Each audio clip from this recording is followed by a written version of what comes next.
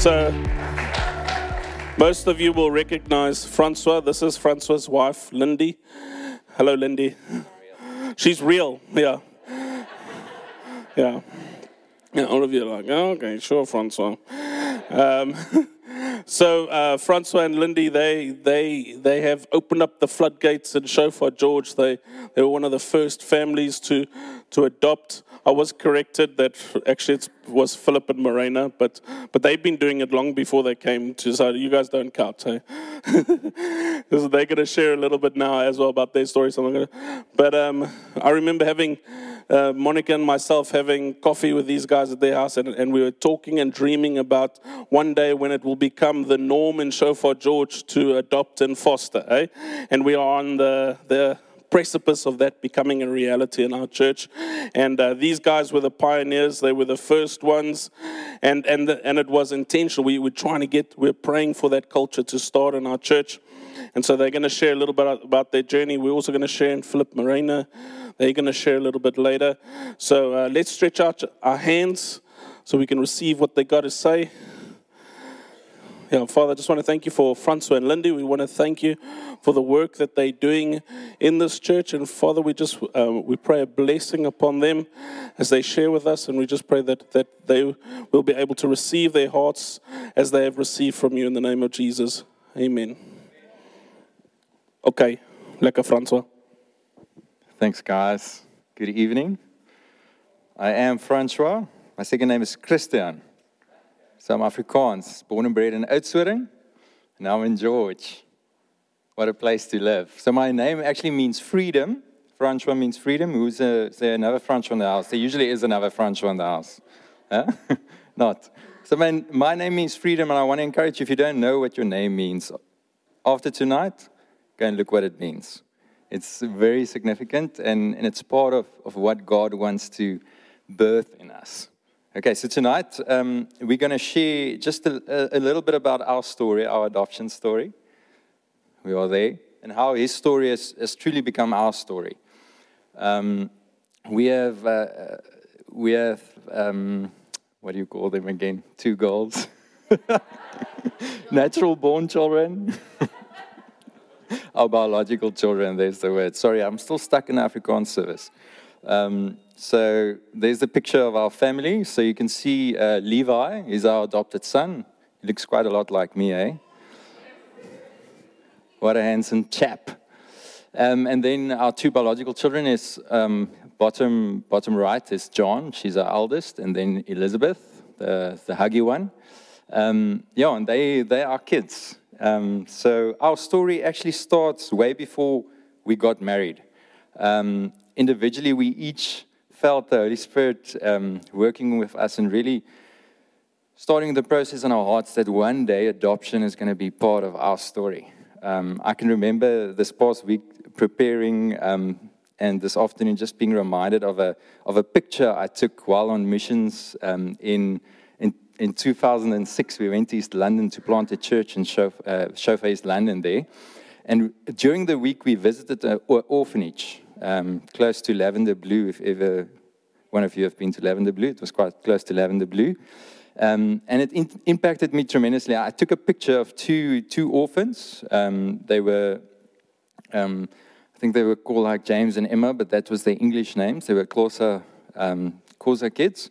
And on the photo, I printed it afterwards, and I put it on my hostel,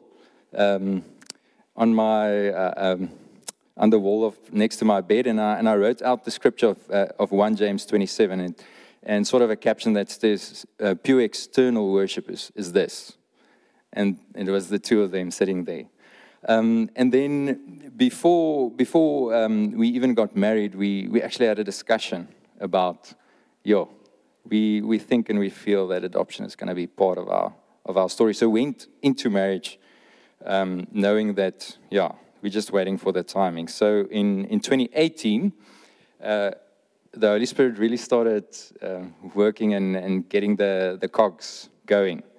And we started looking into what it means to adopt in a South African context, because a lot of our thinking of adoption is shaped not by our local context, but what's happening in America, what's the celebrity doing, and what's those people doing. So what does it mean to adopt in South Africa, and what's happening locally? And we had wonderful champions in George to connect with and to help us. They're actually here. Laurie Edwell. Laurie, can you put up your hand? So Laurie is from Options. Yeah, Laurie. Yeah, give her a hand. Laurie, we just want to thank you for walking the road with us, even before Levi came home. And it's really an honor to have champions like you and the Life Community team in George. That's really paved the way for us. And Lindy even got a word in 2018, the power of prophetic words, eh?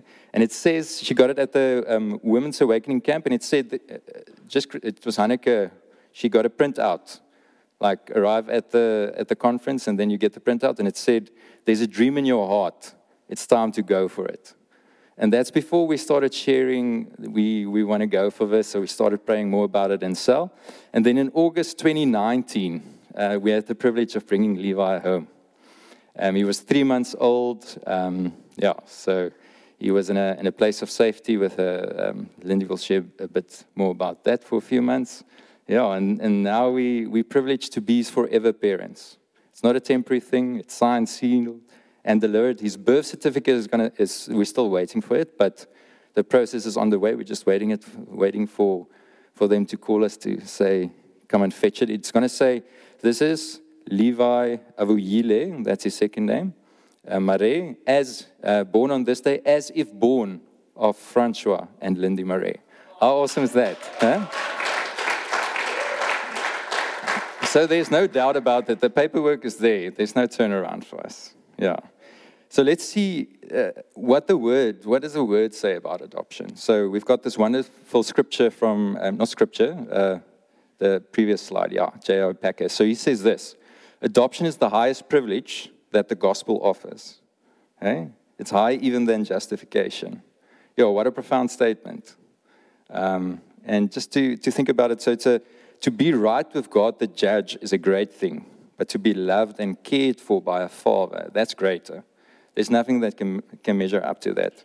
And we see in the Old Testament, there's already a scarlet thread leading up to our spiritual adoption in the natural. I encourage you to go read the stories of these heroes of our faith. Moses, he's adopted.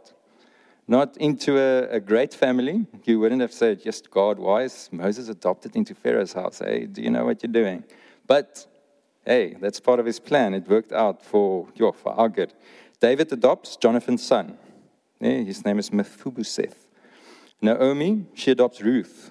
Ruth was actually a widower, was a daughter-in-law, but she takes her in and she becomes her daughter. Mordecai adopts Esther. What a great story, huh? And then the most important one for us to reflect on is Joseph, that chooses to adopt Jesus. And what's Jesus known as prophetically from the Old Testament? One of his names is the son of David. And that lineage comes through Joseph's line, not through Mary. So if Joseph decided, hey, sorry, Mary, it's not for me. I'm gonna wait it out. Then that would have become true. So let's jump into New Testament context. So the Greek word for adoption is huiothesia. Can you say that? Huiothesia. So it originates from two words that mean you're placing as a son. So it's a legal term that in this context indicates that believers have been given the full privileges of sonship in God's family. So Paul uses this word purposefully quite a few times in the Old Testament. It's not just once or twice. So in his context, the Romans, it was quite in their Roman culture to actually adopt. It wasn't a new thing or a funny thing or now that Christians started it. So the Romans actually did it quite frequently, and there's a few emperors that was adopted.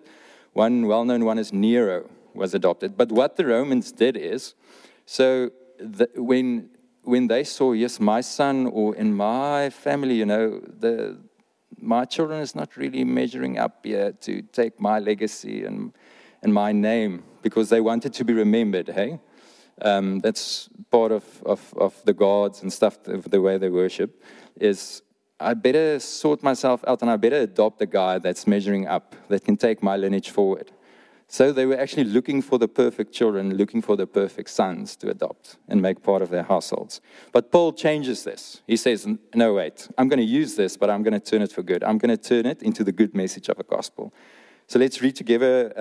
It's Ephesians 1, verse 3 to 5. You're welcome to turn in your Bibles there and to mark it out and to go reflect afterwards. So it says, Blessed be God and Father of our Lord Jesus Christ, who has blessed us in Christ with every spiritual blessing in the heavenly places, even as he chose us in him before the foundation of the world, that we should be holy and blameless before him. In love, he predestined us for adoption to himself as sons through Jesus Christ, according to the purpose of his will, to the praise of his glorious grace. So we see there God chooses us for adoption before the foundation of the world. So before the universe was created, adoption was already part of God's plan. It wasn't his plan B or C or the backup plan. No, that was his only plan. Hey? How great is that? Sure.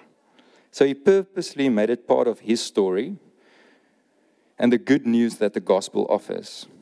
And so, because it's actually part of God's very nature, it's part of his Father heart to adopt. So therefore, our adoption and your adoption, if you've accepted Jesus into your life, is not based on your fitness or being the perfect son in the Roman context. No. Or your worth or your distinctiveness or how well you smell or how well you look or how well you can dress. No, it's rooted in God's eternal purpose and grace. And that means your adoption is not fragile, it's not tenuous, it's not uncertain. God will not adopt and then find out that there's something not lacquer behind the scenes. I don't like the way you walk. I don't like the way you talk. I don't like where you come from. I don't like how you look. No, he doesn't look at that. Yeah? It's firm, it's sure, and it's unshakable. So let's move to another scripture where this word adoption is used. It's in Galatians 4, verse 1 to 4. So it says, But when the set time had fully come, God sent his son. So the set time had fully come. It again says it's pre-planned. Eh? Born of a woman, born under the law, to redeem those under the law, so that we might receive adoption to sonship. Because you are his son, God sent the Spirit of his Son into your heart, the Spirit who calls out, Abba, Father. So you are no longer a slave, but God's child. And since you are his child, God has made you also an heir. Interesting about the word Abba, so it's an Aramaic word, not a Greek word. And Jesus is the first one using that word. Even David, who was a man after God's own heart, in the whole Psalms, he never uses that word when he speaks about God as his Father. Yeah, what Jesus did for us. So God was willing to go to extraordinary lengths to include us in his family and instate us as sons, not as slaves. So we are adopted through Jesus Christ. And what does that mean? It means that God adopted us and we had to be died for. Yeah? And that's the truth. We all know that. Jesus is the way, the truth, and the life. Jesus dies for us. He pays the full penalty for our sins and shame, and he clears the way for us to come home to be with him, to come and sit at the same table in the house of the Lord. And the veil of separation is torn, the doors opened through one perfect sacrifice, a once-for-all offering, and we are saved and redeemed. But God doesn't stop there, because he's a good Father. He says, no. I'm not just going to rescue you. I'm not going to put you up in the world and just leave you and to fend for yourself. He says, I'm going to adopt you into my family where you are loved and you're given a position of a son. And he goes further, and what does he do? He sends the Holy Spirit to seal it. So now we're sealed as well. So the whole point of our adoption is not about the change of our status, but the change of our relationship with our Father. And we are welcomed into intimacy with the Trinity. And by God's grace, we are both justified and adopted. And that changes everything. That should change the way we see ourselves.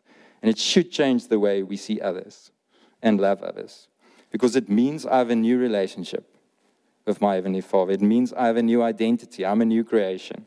It means I'm now part of a forever family that's already starting now. It starts here. I'm already adopted into an earthly church family as well, where I'm welcomed unconditionally. I'm loved unreservedly, and I'm cared for eternally. Okay, that's part one. Now Lindy is going to share the good juice. Okay, so we know now we are adopted by God, our Father, through Jesus Christ. But does this actually mean that we have to do the same here on earth? Okay, the point of tonight is that the answer is yes. Okay, so I will tell you why. There's three things we're going to look at. Firstly, God's example. Second, He commands it. And thirdly, it is an act of worship. So first, let's look at Psalm 68, verse 5 to 6. It says, Father of the fatherless and protector of widows is God in his holy habitation. God settles the solitary in a home. He leads out the prisoners to prosperity, but the rebellious dwell in a parched land. In Ephesians 5, verse 1, Paul writes, Therefore become imitators of God and walk continually in love, just as Christ also loved you and gave himself up for us, an offering and sacrifice to God, a sweet-smelling fragrance. So God is calling us to imitate him and what he did for us and to walk like Jesus. That means being a father to the fatherless, setting the lonely in families, and laying our lives down for others. Then the second point is he commands it. In Deuteronomy 24, 17 to 22, it says, You shall not pervert the justice due to the sojourner or the fatherless or take a widow's garment in pledge, but you shall remember that you were a slave in Egypt, and the Lord your God redeemed you from there. Therefore, I command you to do this. Okay, then he goes on in verse 21 and 22. He repeats that same command again. So God is commanding us to look after the fatherless and the widow and the foreigner. And he says that we do it also from a place where we remember where we came from, where we were saved from. Okay, number 3, it's an act of worship. So in Isaiah 1, we're going to read verse 17, but in Isaiah 1, the whole chapter, if you go and read it, then God is telling the Israelites that he's really not impressed with the worship that he's receiving from them. It's quite a harsh chapter to go and read. And then he actually tells them what he wants them to do. So then he says, learn to do good, seek justice, correct oppression, bring justice to the fatherless, and plead the widow's cause. Also in James 1:27, it says, pure and undefiled religion before God and the Father is this, to visit orphans and widows in their trouble and to keep oneself unspotted from the world. In the original Greek text, that word that's then being translated as religion, usually in other texts it gets translated as worship. So we can read it again and read it as pure and undefiled worship before God and the Father is this, to visit orphans and widows in their trouble. So looking after these children becomes an act of worship. All right, unto God. And when we then actually take them into our homes and raise them to know God, it also becomes an act of evangelism and discipleship. So we are not saying that everyone should adopt or everyone should foster, but God is calling all of us to play a role. All right, so I think the next slide, in South Africa, we all know there is a pandemic of fatherlessness, all right. We have, these stats are actually underestimated. So we have 2.8 million orphans. There is approximately 3,500 babies being abandoned every year. An estimated 23,000 children living in orphanages. 346,000 children in foster care. But only 1,033 are adopted. And then just on Friday in News 24, I don't know who you saw that article, it said in 2020 there were 34,587 teenagers that gave birth. Right. This does not take into account how many of them had abortions. And these are children having children, and these are children that we are called to look after. So what can we do? It's overwhelming. All right. The next slide, yes. So there's some roles. There's some things that we can do. I'm just going to highlight some of it. Firstly, explain what kangaroo care is, because most people won't know what that is. So when a baby gets placed for adoption, there's a 3 to 6 month period where that baby is not deemed adoptable by the courts. And then we need people to take them into their homes, care for them, love them, pray over them, break those bondages, So those people usually connect with Laurie from Options here in George. And that's something that one can do. Then also, we have experienced people just giving us clothes, the hand-me-downs of their children. So I never have to go to the shops. I hate the shops, so it's amazing for me. And that also just opened up finances for us to spend in other places. Then there's a couple in our church that used to drive around a teenage girl that had a baby.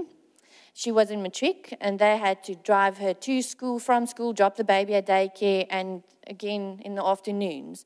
And that helped her to complete her matric, and then hopefully be a better mother one day because she can have a job. There's also people in our church that has offered children in foster care free placement in their school. Then if you are an OT, a play therapist, there's a good chance these kids are going to need your help sometime. Or maybe our biological kids as well. And if you could give your expertise for free, that will help a lot. And then we have things like people running support groups, like we have mentioned that we are part of at Laurie's group from Options. And then for me, one of the biggest things is that we as a church family will really embrace these children, and that this will become a spiritual home for them. Because giving them the gift of their salvation in Jesus Christ, that is the biggest gift that we can give them. Right, the next slide. We already have, in our church, we have a few people that have answered this call. And I've asked a few of them if I can use them as examples. Firstly, you will see right at the top, there's Alyssa and Wynand Loftus. And then at the bottom is Christian and Nicolene Kemp. There they are. Yeah. They've got teenagers and they are ready to adopt a baby again, So they are currently what we call paper pregnant. This means they've gone through the process and they are now waiting to be matched with a baby. So any day, what's going to happen, they're going to get a phone call because they're working through the same adoption agency as we did. So we know how this works. Literally get a phone call and they tell you, next week, can you come and fetch your baby? Are you ready? Christian is ready. So then we're going to need people to jump and make sure everything is in place for that baby or babies, maybe. We never know. Okay. And then we've asked Philip and Marina de Vries from Life Community to please come and share with us. You guys can come along. They were also foster parents or are foster parents. It never ends. And then Luke and Monica will also share quickly about their journey.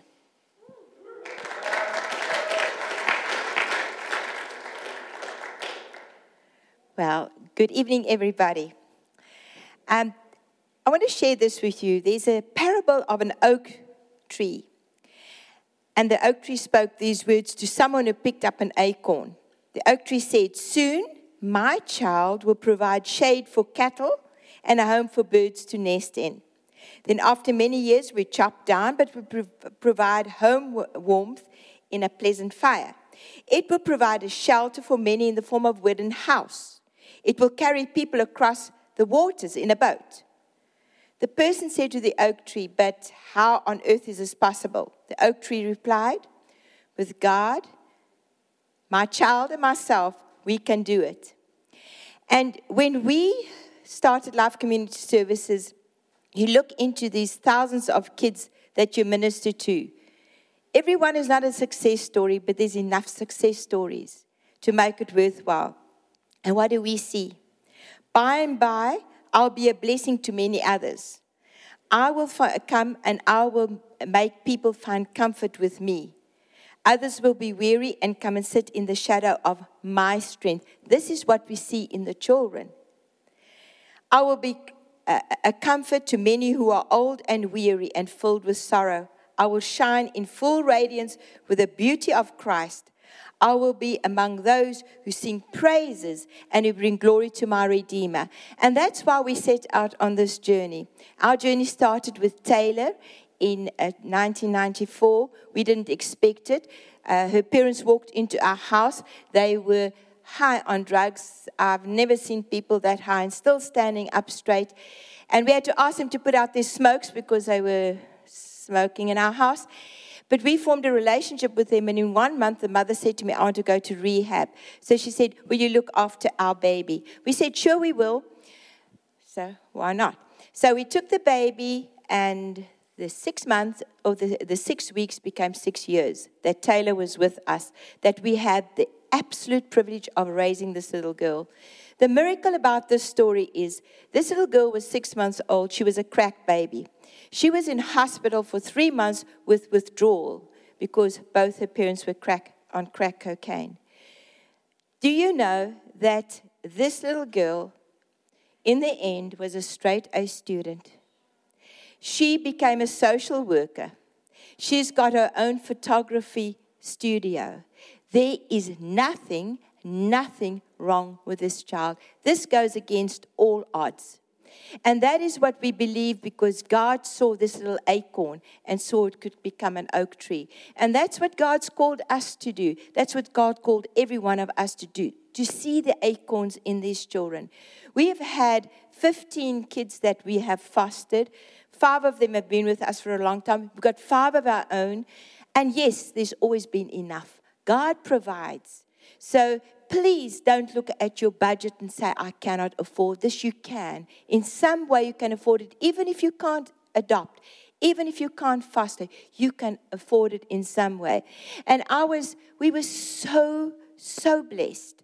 On Friday night, when we had our function, it was our 20th anniversary. It's actually 21 in January, but we had to make the 20 years quickly. And those children at the top there, it's TJ, and at the back is Michelle. She's a teacher now. And then you've got Aaron, and you've got Natasha. All those children are stories of acorns who are becoming oak trees. And do you know that they are influencing others already? Some of the children that have gone through our hands are teachers. Some of them are nurses. And I run into them all the time. I had the absolute privilege during COVID to be in the streets, feeding the kids, doing the thing, trying to get them to social distance. But in any case, so this car drives up behind me, and I get irritated because I'm trying to get the kids on the side of the road. This car drives up and stops right behind me. I turn around. This guy jumps out. He runs to me, and he hugs me. I thought, I know you. It's one of our kids. And these were his words. And he just held on to me. He said to me, Auntie Morena, when I was hungry, you fed me. When I was cold, you clothed me. When I didn't have a place to stay, you took me in. You didn't ask questions. And today, he's a financial advisor at Old Mutual. So he said to me, may I please take you for a cup of coffee because of the milkshake you took me to have?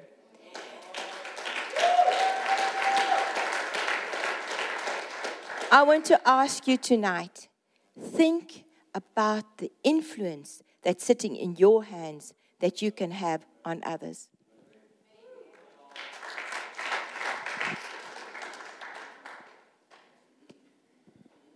Thank you, my darling.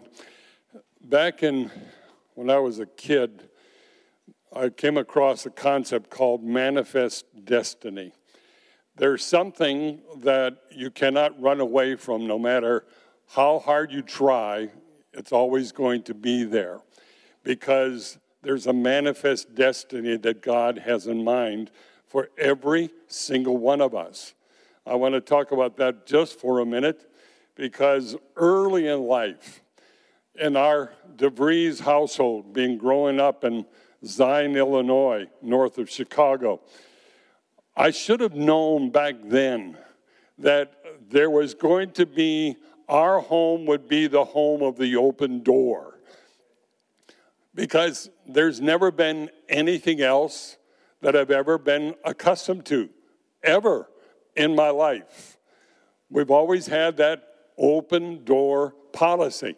And I'll tell you what, It has been something in this wealth month that we're talking about, Amo. One of the richest experiences you can have is to have a home that is open for people to come and to take them in and make them as your own. And make them as your own. Because everybody needs to know that they're wanted. Everybody needs to know that they're loved in a very tangible way. Incidentally, I heard about East London here tonight. Back in the 1980s, there were 300 kids living on the tips in East London. And a number of us got together and started the Isaiah 58 project in East London, where orphan kids began to have a home that they could come to and could be thrust out to. When we came here to George, we were in this vision that stated very strongly and very clearly that there was going to be the necessity for the children to have a home where they could come to. And as Miranda explained it, it is so very, very, very, very powerful. But I wanted to read one passage of Scripture from out of Isaiah chapter 54, because it says this: enlarge the place of your tent. Enlarge the place of your tent. The challenge to each and every one of us in this generation and in 2021, how big of a heart do you want to have? How big do you want to get? How big is God to you? I'm challenging each and every one of us. How far do you want to go with this whole idea of fostering or sponsoring or adopting or whatever? And all that God is looking for is an expansion and an enlargement of our hearts for the kingdom of God. God bless you. Thank you very much. Before I give the mic over, I just want to tell you there is a cost. Be prepared for the cost. Nothing in life that's worthwhile doesn't cost you. And there is a cost. You've got to sacrifice a lot. And you must be prepared to commit. Children don't need a second rejection. And if you get involved in their lives, please commit. Awesome. Thank you. Isn't it great when Uncle Philip speaks? Well, back when the Titanic sank.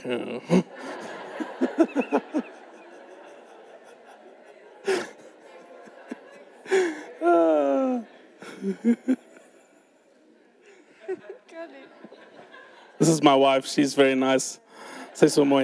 She's an introvert and she loves the attention.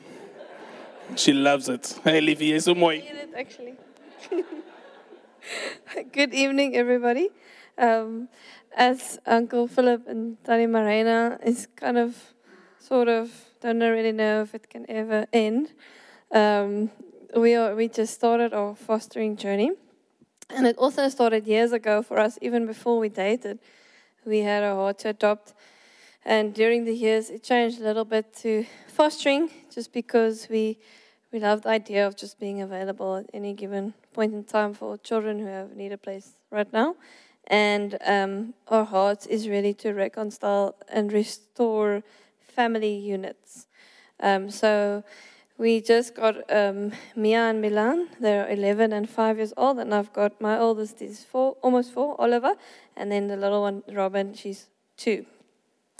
So earlier this year, we felt like something was changing for us in a big way, and we started praying and fasting, Luke and I, and in that week, Lindy phones us and says, there's 2 girls, they need a place, can you take them? And we looked at each other and we knew this was our answer to our fast, and we immediately said yes.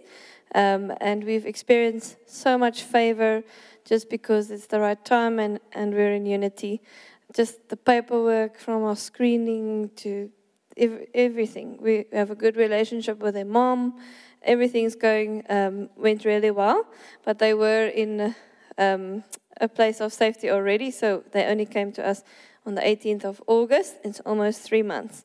So obviously, we're still in that transition time. Usually you get 9 months to prepare for a baby, but we're still transitioning. I was never one of those moms who were in love with her newborn babies. Obviously, I loved them and I was committed to them, but I grew in love for them. And over time, I started enjoying them, and now I laugh so hard every day. I think they're the funniest people on earth.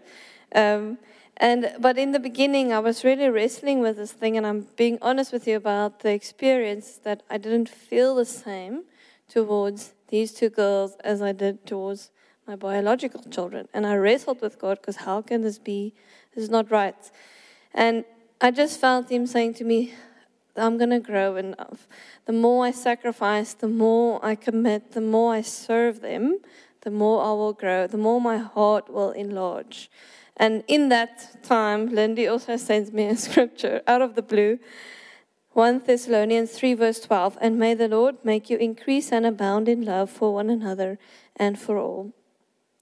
So we're still growing, our hearts are still enlarging. We found a rhythm and a routine that works for everybody, but our capacity is not there yet. It's been almost 3 months, and our hearts are enlarging. There's been conflict, obviously, between the children, especially Oliver and Milan, the new youngest one. But they learn so quickly. We just addressed it immediately, and they learn so quickly. Oliver and Robin, we see them as part of our calling. They're walking in their callings as well. Even through conflict, God shows me what I need to pray into, what are issues.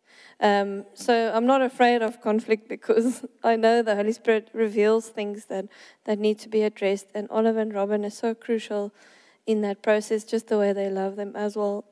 It's amazing to see at 2 and almost 4 how their hearts are also enlarging. Just want to steal somebody else's stats. Kirby from Somerset West recently shared that if every church in the Western Cape just fosters 2 children, there's no more need for foster homes. Just 2 children per church. It's doable. So we believe that everybody is called to support. Not everybody is necessarily called to physically foster or adopt, but everybody is called to support. I can't tell you how much it means if somebody just says to me, I've been praying for me, I've been praying for Milan. That already means the world to me. People just offered to help with homework, to drive children around, to babysit. Some people in church offered to give to school meal for free in their little private school. There are many, many ways that you can take hands with us and people who are on this journey. And I encourage you to see what is your 2 fish and 5 loaves that you can bring to the table. Thanks.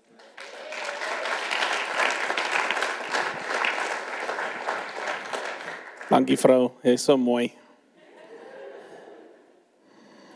Pretty woman walking down the street. Pretty.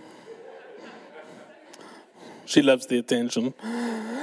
Okay, so I was also asked to share a little bit. I don't know why, I'm a bit of a moron when it comes to parenting. Like all great parents, I just do what my wife tells me to do. All the dads say amen. Amen. So that we've had a lot of questions, and I'm not going to go. Well, I'm going to go over all of them, but they all basically just have the same answer. So some of the questions that we get asked is, well, what about your own kids? Is it going to affect them? Other questions, well, should you first foster, then or adopt, then have your own kids, or do you first have your own kids and then adopt and foster? And there's many good theories and opinions and all of that. But for myself, it came down, all of those very, very good questions, they make very good discussions, all came down to one very, very simple thing. And that is the best thing for my children is for me as a father to be obedient to what the Lord is telling me to do. Okay, so it gets very, very simple when that's the lens that you look at it through, okay? So will fostering have an effect on my own 2 biological kids? Yes. Okay? But if this is what the Lord is telling me to do, then the best thing for my kids is for me to foster. Are you with me? And but having said that, I believe that I'm raising world changers. When people ask that question, often comes out of a place of fear, right? Like I fear that we kind of look at parenting like managing the COVID virus. We just got to protect our little kids and bubble wrap them and put on sunscreen and make sure that the world doesn't hurt them. But did you know that the biblical picture for a child is an arrow that you fire from a bow? In other words, that your child is a powerful weapon in the right hands, right? And what is that weapon going to do? Well, that weapon is going to destroy strongholds of the enemy. And that is what I believe my kids can do, okay? My kids have not received a junior Holy Spirit. Are you with me? And so I believe that yes, will fostering have an effect on my kids? Yes, but I believe even more so my kids will have an effect on my foster children. Are you with me? And I believe that my kids will have an effect on the world. Should I be obedient? Should I bring up my children in the way they should go? There's this promise that God gives that they will not depart from it. And part of the way that they should go is not to make decisions based on fear, but to make decisions based on being obedient to what the Lord is saying. So I really encourage you to pray about, we've spoken about adoption, we've spoken about fostering, and not everybody's called to foster or adopt, but I do believe that as a community, we're all supposed to be part of this process, and I believe that this is going to become the norm in our church, and I really want to encourage you, not necessarily to pray whether you should foster or adopt, but to pray, God, what is it that you're telling me to do it, and then do that. Are you with me? And for some of you, it's going to be support. So I'd just like to call out a few people. I think Pete and Des aren't here, but Pete and Des Martin, they often come to the evening service, and they came to us and said, we'd like to give your oldest foster child, we'd like to give her schooling for free. We have Karina, who's also here in the morning. She babysits our kids very often. We've had other people help us out financially. My parents have been amazing. It's amazing when you have a mother whose love language is gift giving. Okay, it's awesome. And so my mother, she just thinks that she gets to buy more stuff for more kids, so she's happy. And to me, it's not that I'm fostering, and to me we're all in this together. Do you know what I mean? They're all fostering. We're all fostering together, and so. There's so many different ways, and Lindy did a great job at pointing them out. I really want you to pray about, well, God, what is the role that I'm supposed to play? And I challenge you to do it. And with the faith that doing that is the best possible outcome that you can achieve, not just for yourself, but also for your own children. Amen? Fantastic. Thank you, Francois. Sure. Thank you for those incredible stories. Sure. I think I'm excited for more testimonies like that, because I truly believe there's more stories like that coming into our church and into our city. There's a wonderful history story of, I think it's Spurgeon, that set up a lot of orphanages in England, and they've tracked those children, and the effect they had on Britain is incredible. They've really brought about a lot of reformation. So if we speak about reformation, we can't speak about and not include adoption and foster care in the conversation. So I'm going to wrap it up with saying we've heard that we've received a great joy by knowing that we are sons in the house of our living God. But being a son comes with responsibility. We can't just chill it out in the living room and just open the fridge and feed ourselves. There's a life to live, and there's people to reach. And when we read Hebrews 12, verse 2, it says, we are looking to Jesus, and there's a great cloud of witnesses cheering us on. I see them always like running the race, and the whole stadium is full, and they say, yay, Francois, you're almost there. Just keep on. Hey, endure. Keep your eyes fixed on Jesus. And verse 2 says, looking to Jesus, the founder and perfecter of our faith, who for the joy that was set before him endured the cross. So when Jesus set out on his mission to save his people for adoption into his family, he saw our suffering. So Jesus saw our suffering, and he chose to make our suffering his suffering. He suffered in every way for us. So he chose us, he chose you as the joy that was set before him. So that joy was knowing that we're going to be saved and we're going to be adopted into his family. So our story literally became his story. There's a guy, Bonhoeffer, that said that the cross is laid on every Christian, and when Christ calls a man, he bids him to come and die. So counting the cost means knowing that Jesus is worth it. That's a difficult thing to wrestle with. Counting the cost means knowing Jesus is worth it. Let's end off with Romans 8, verse 13 to 18. We again read that you've received the spirit of adoption as sons, by whom we cry, Abba, Father. The Spirit himself bears witness with our spirit that we are children of God. And if children, then heirs, heirs of God and fellow heirs with Christ, provided we suffer with him. It says it there. You can go check it out. I'm not including it by myself. In order that we may also be glorified with us. So we see our adopted status should change. We see ourselves. Super important that we change the view and we learn how to love ourselves for who God has made us. But we also see that it should change the way we serve and the way we love others. There was a legal change, and it led to a position change, and now through the process of sanctification, there should be a behavioral change. We should become and look more like Jesus. Because as sons, we get to grow up and especially in this church, I just want to honor our leaders for this. We get to grow up and we get to become more mature in the presence of our Father. What a privilege that is. And that means there's an act of becoming an ambassador. We might not walk in here and we might not be ready to jump in and adopt or jump in into foster, but there's an act of becoming. There's a seed that's being sown. In Acts, it says beautifully that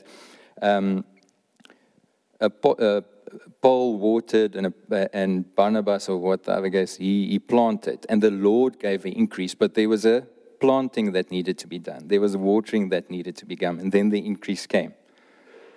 And even though our position in the natural remains the same, our responsibility changes. So it speaks in Romans 8 that we are no longer a slave to fear. So when it comes to adoption and foster care, I think it's come through the testimonies as well. There's a few fears that we can address. One of them are, I don't have enough resources, I don't have enough finances. That's one of the biggest stumbling blocks to people. I don't have enough. But seeing that we're in Wealth Month, let's again address it and see we are co-heirs with Christ. It means we have access to the same inheritance as Christ. We don't get part of inheritance. We have access to the full inheritance. And we all have access to the same inheritance. It's equal. It's not Lucas getting more than Francois because he's a pastor. Maybe a bit. And just leaving this idea that the worth of inheritance is determined by the one who owns it. So who owns our inheritance? Yeah. The other great fear is I won't be able to care for someone or a child, or I won't be able to love a child who is from someone else or from another race or from another genetic background or from a different culture or from a different country. But just the thought and this truth, there's no natural-born children in the kingdom of God. We were all adopted into the kingdom of God. Yeah? No natural-born children in the kingdom of God. We can all love because God loved us first. And then just to address if you struggle with this, sometimes there's real tension between what we deem our culture and our heritage is, and then what Jesus asks on the other side. What's the heavenly culture that we should attain and strive and live through? And we place such a high value sometimes on our own culture that we forget to live according to the ways Jesus and the standards he set. I think the band can come up because we're gonna end off here. So we see that the power of the spirit of adoption, it helps us to overcome these fears, because fears are real, let's face it. But Praise God that we have the Holy Spirit to comfort us through this fears and hopelessness. And the doctrine of adoption, it gives us power and purpose and perspective to walk in our calling. And we get to share the inheritance, but we also get to share in the suffering. It's there. We get to suffer with Jesus. When Jesus suffered and died to redeem and justify and adopt us, he called us to share in his sufferings too. His sufferings becomes our suffering. And the suffering of the fatherless, thus, will become our suffering. We will never suffer without him alongside him. And there's a scripture in 2 Corinthians 1 verse 5 that says, as we share abundantly in Christ's suffering, so through Christ we also get to share abundantly in the comfort that's alongside us and within us through the Holy Spirit. So caring for orphans, adopting, fostering, it comes with a cross to carry, eh? It's a difficult thing, but a joyful thing. It will cost us something. We've heard it will cost you finances, it will cost you time. And I think one of the biggest things for our culture is it will cost you your convenience. Like really, it will cost you getting out of your comfort zone. It will cost you getting your convenience in your time, in your world. And it might, in some cases, it might cost you relationships with people just not agreeing with what you feel Jesus is leading you into. It might cost you family relationships. But may it be said that for the joy that is set before us, like the joy that was set before Jesus, that we tackled this curse of fatherlessness in George and in South Africa and in the world. Yeah? And that we chose to let his story, that we chose to let Jesus' story become our story. Okay. So I don't know if we should...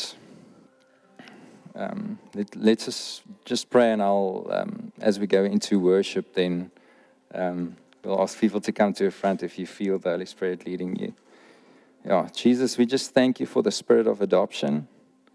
We thank you that you paved the way for us to come home and to be seated with you at the table, Lord, that we get to interact with you, that we get to have an intimate relationship with you, Lord, that we get to be called the sons of a living God, Lord. And thank you, Lord, that we have a privilege of being sons, but that we also have a privilege of suffering with you, Jesus.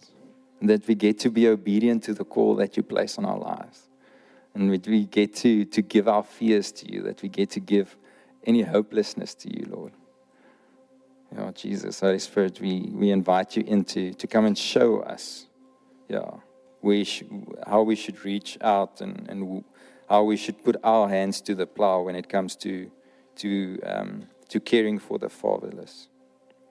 Okay, so I just want to invite people, those of you who struggle with your own identity as a son, if you sit here tonight and you feel I'm not worthy to be a son of the Most High God. I don't feel worthy. I don't feel good enough. I don't feel that I don't measure up. We see in the scripture that's not true. Jesus is the perfect son. He doesn't require perfection of us. And for those that feel that there's a dream in their heart, and there's a desire in their heart to become specifically become a adoptive parent or fostering parent, if you feel, there's this dream in my heart, but I feel just a bit discouraged. Like, I don't see it really happening. Yeah. Please come forward and let us pray for you. And then if you want to just for afterwards, if you want to support one of our champions in town, if you want to support Life Community, if you want to support options, please connect with them. Yeah. Okay. But let us worship. You're welcome to stand. Well, while we were worshiping, I was just thinking, how would I communicate the gospel to my foster children? And that, for that matter, how would I communicate the gospel to my own children? And you don't sit them, get down and go, well, God's very angry with you. But sometimes this is the gospel that we've heard, that God's angry with you, And yes, I don't want to knock that yes, there's a wrath that burns against us because of our sin. But you see, God did not set to justify us by the blood of his Son because he was angry. It was because he loved us. For God so loved the world. And so when I'm trying to communicate the gospel to my children, and if I think about how God communicates the gospel to us, it's through sacrifice. It's about laying down my life and what I want and what I can get for my kids' sake. And there's this thing that happens with Paul. He says, follow me as I follow Jesus, right? And for some of us, we've met a Jesus because the people that we were following, we've met a wrong Jesus because the people that we were following maybe a little bit broken themselves, right? And I felt that God wants us to deal with that tonight, that He wants to meet with you tonight as John 3 verse 16, that there's God who gave His Son so that you could have life, because His love for you was stronger than anything else. So I'd just like us to take a moment. I'd like us to close our eyes. We're singing this amazing song that everything that we treasure is the presence of God. And I love this song, but the song only means something is if the presence of God is something that we value. And we value the presence of God when we've valued what Jesus has done for us on the cross, because of His undying love for us. And some people have come to you and said, well, you know what? God's very angry with you. As if that's supposed to bring comfort to you. Imagine doing that to a child.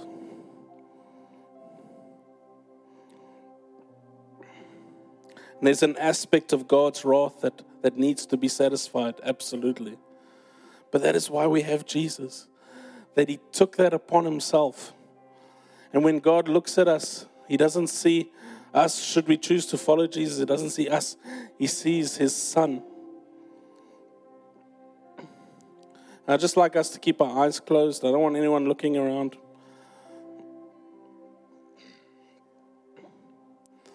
But if you have been hurt by somebody you considered to be an authority, either a parent or a pastor or somebody who's discipling with you, and there's this thing of Jesus that you want to understand. Just where you are, I don't want anyone looking around. I just want you to put your hand up. Even if it was me, I won't take offense. Just where you are, I just want you to put up. People have let you down. Amen. Thank you. You can put those hands down. And secondly, if tonight's sermon touched you, and you were thinking, well, I want to be that person that can take people under my wing. And maybe it's not necessarily adoption, but it's being a spiritual father to disciple a small group. But you're worried, like, I'm such a mess. I'm such a screw up. Why would anyone want to follow me? That's something I think very regularly. But all you have is this desire.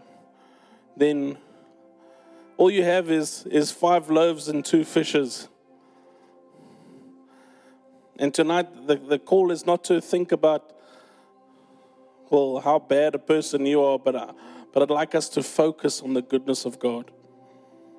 So if that's you, if you want to be that kind of person that seeks to disciple, that seeks to display the spirit of adoption, because I understand that I myself have been adopted. Maybe you felt it on your heart that one day you want to physically adopt or foster. Then if that's you, I just like all of those people to come to the front and we're going to worship together. So just where you are, let's come up front. And we as a congregation, we're going to make a stand and we're going to worship the King of Kings to display His spirit of adoption amongst our colleagues, our school friends, our family, our parents, all those people. That calls for everybody. So if you feel that prompting on your heart to display the spirit of adoption, just come up front now.